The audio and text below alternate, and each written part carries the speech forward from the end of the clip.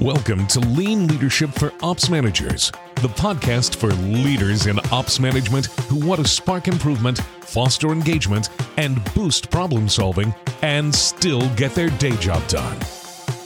Here's your host, leadership trainer, lean enthusiast, and spy thriller junkie, Jamie V. Parker. Hey there, ops leaders. I'd like to send a special thank you to everyone who has subscribed and has given us a rating. Because this show is new and we like to be able to be found by other ops managers, please head on over to wherever you listen to podcasts and leave us a rating.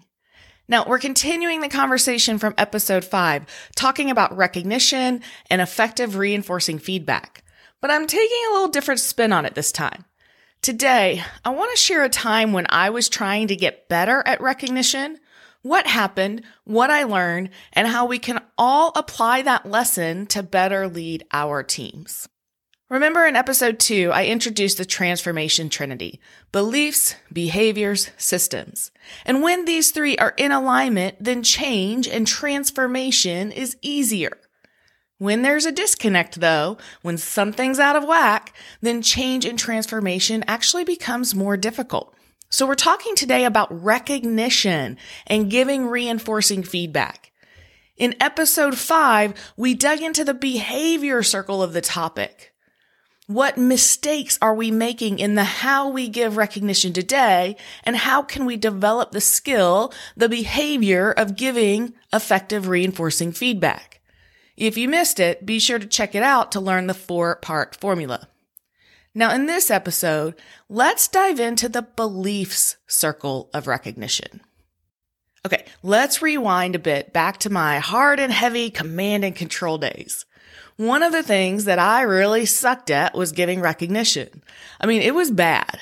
It showed up on every single team member engagement survey or manager effectiveness survey or exit interviews or HR focus group discussions. Essentially anywhere the feedback could be given, it was. And my team told me to my face too. They said, you're too hard on us. You always correct what we're doing wrong, but you never even see the good stuff we do and how hard we work day in and day out. Well, as a high C, high D, as a perfectionist who likes to win, that didn't work for me. I mean, I could tell you some cleaned up version where I would say, and I took that feedback to heart and I wanted to be a better leader. But the reality is, I didn't want to be in 4th quartile, particularly on something like manager effectiveness scores, which were a reflection on me specifically. I don't want to be at the bottom of that. I got to raise my score there. So I had to fix that. And that meant I had to learn how to give recognition and recognize the good things. So I went to work. First, I tried an Outlook calendar, right? I'm going to make an appointment every day. I'm going to make an appointment. And that way I can go and either pick up the phone or go out to the floor and give recognition. Yeah, it worked. For, a couple weeks or so, I would get up and either make those phone calls or go out to the floor or stop what I was doing when I got the little appointment reminder. But then I was like, you know what? This just doesn't work for me because, my schedule is too flexible. Like, I don't have the same schedule all the time. I can't just guarantee that I'm going to be in a place to be able to do this. I've got all these meetings and other people can put meetings on my calendar. I don't control my calendar enough for this to work for me. So then I tried a list at the door. And so I made this list right up the inside of my office door of every person on my team. And I would hash mark. Every time I would, give recognition or say, appreciation, share appreciation to them.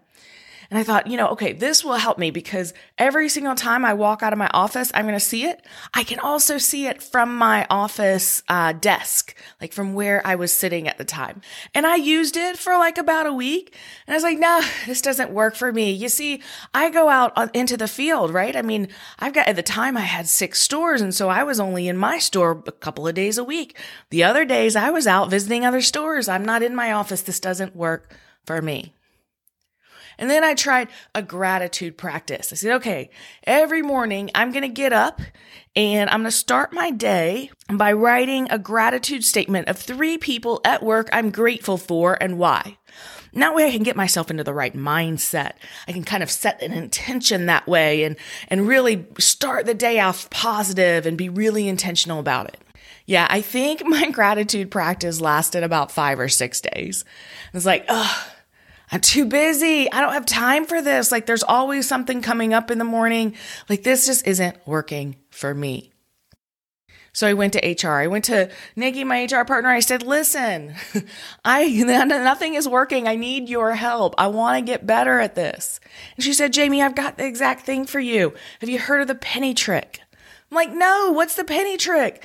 She said, okay, here's what you do. You take 10 pennies and you put them in your right pocket. And every day, as you give recognition or share appreciation, then you take 1 penny out of your right pocket, you move it to your left pocket. Your goal is to end up with all 10. But at the end of the day, you just do a quick count. How many did you have in your left pocket? And this will be great for you because it doesn't matter if you're in your office or if you're somewhere else, you're going to have a constant reminder on your physical self of those pennies in your pocket. You're going to always feel them. Every time you reach in to grab your phone or to grab a pen, you're going to feel those pennies in there and it's going to be your reminder. And it lasted, 2-3 weeks or so. And then it didn't work anymore. You see, those pennies were still in my pocket. I still put those 10 pennies in my right pocket every single day for months. I just didn't move any of them. They weren't a reminder. They weren't triggering a behavior. Here's the thing that I didn't know then, but I learned and realized later on. The problem wasn't the system or the tool. The problem was me. You see, at the time, I genuinely believed that people don't deserve to be recognized for just doing their jobs. Like, that's what your paycheck's for. Come on. What's the deal with all this entitlement business? Right? Employment's a contract. You do the job and you get paid. You don't get thanks for that. You get thanks when you go above and beyond, not for doing your job.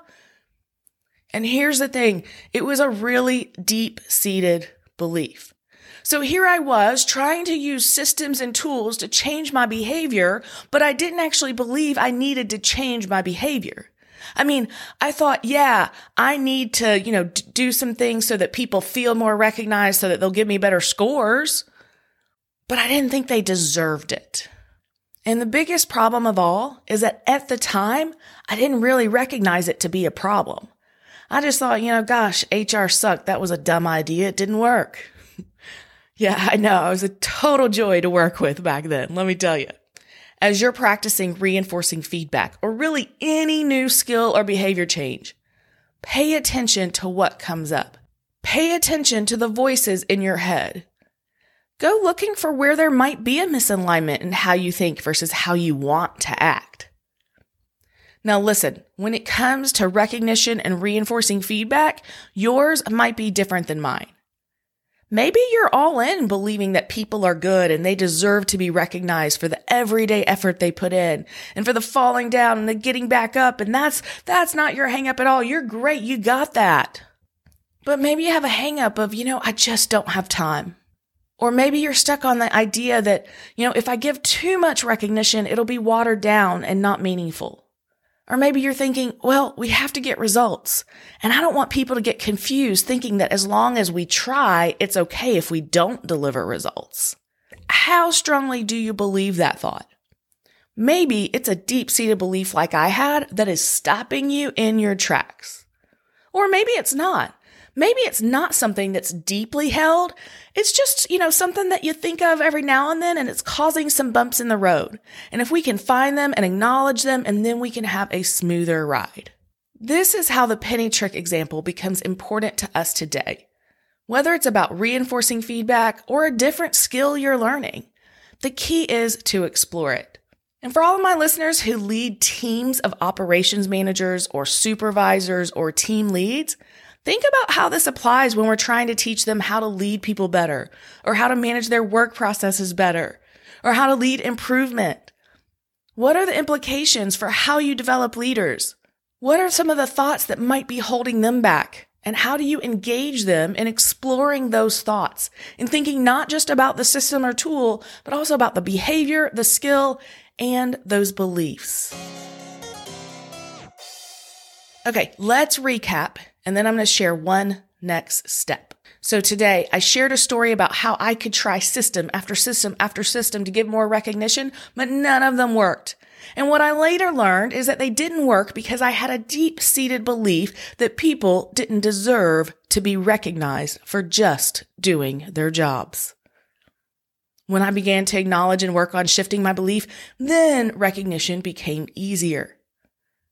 So the application for us is that when we're developing either our own capabilities or when we're developing the capabilities of others, we need to pay attention to what's happening in our heads and our hearts.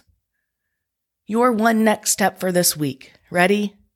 Spend at least 15 minutes reflecting. Where are your beliefs or your values or your thoughts getting in your way? What are the beliefs or thoughts that aren't best serving you or your team or your organization or your customers or your goals? And on the flip side, what are the beliefs or values or thoughts that are best serving you? What are the thoughts that you can rely on to help you make good choices, to do the right thing, and to show up as the leader you want to be? Susan, one of my friends and mentors, talks about high-quality thoughts and low-quality thoughts and being more purposeful in choosing high-quality thoughts. Share what you learned through your reflection on the comment page of the podcast, which you can find at processplusresults.com/podcast. And this is episode 6. That's it for today. I want to thank each of you that has subscribed or provided a rating. It's especially helpful since it's a new podcast and we want managers to be able to find us. I look forward to talking with you next week. You've been listening to Lean Leadership for Ops Managers with me, your host, Jamie V. Parker. For more information about me and how we can work together, head on over to processplusresults.com. To help more leaders like you discover the podcast, give us a rating and review. And to make sure you never miss an episode, hit that subscribe button wherever you like to listen to your podcasts.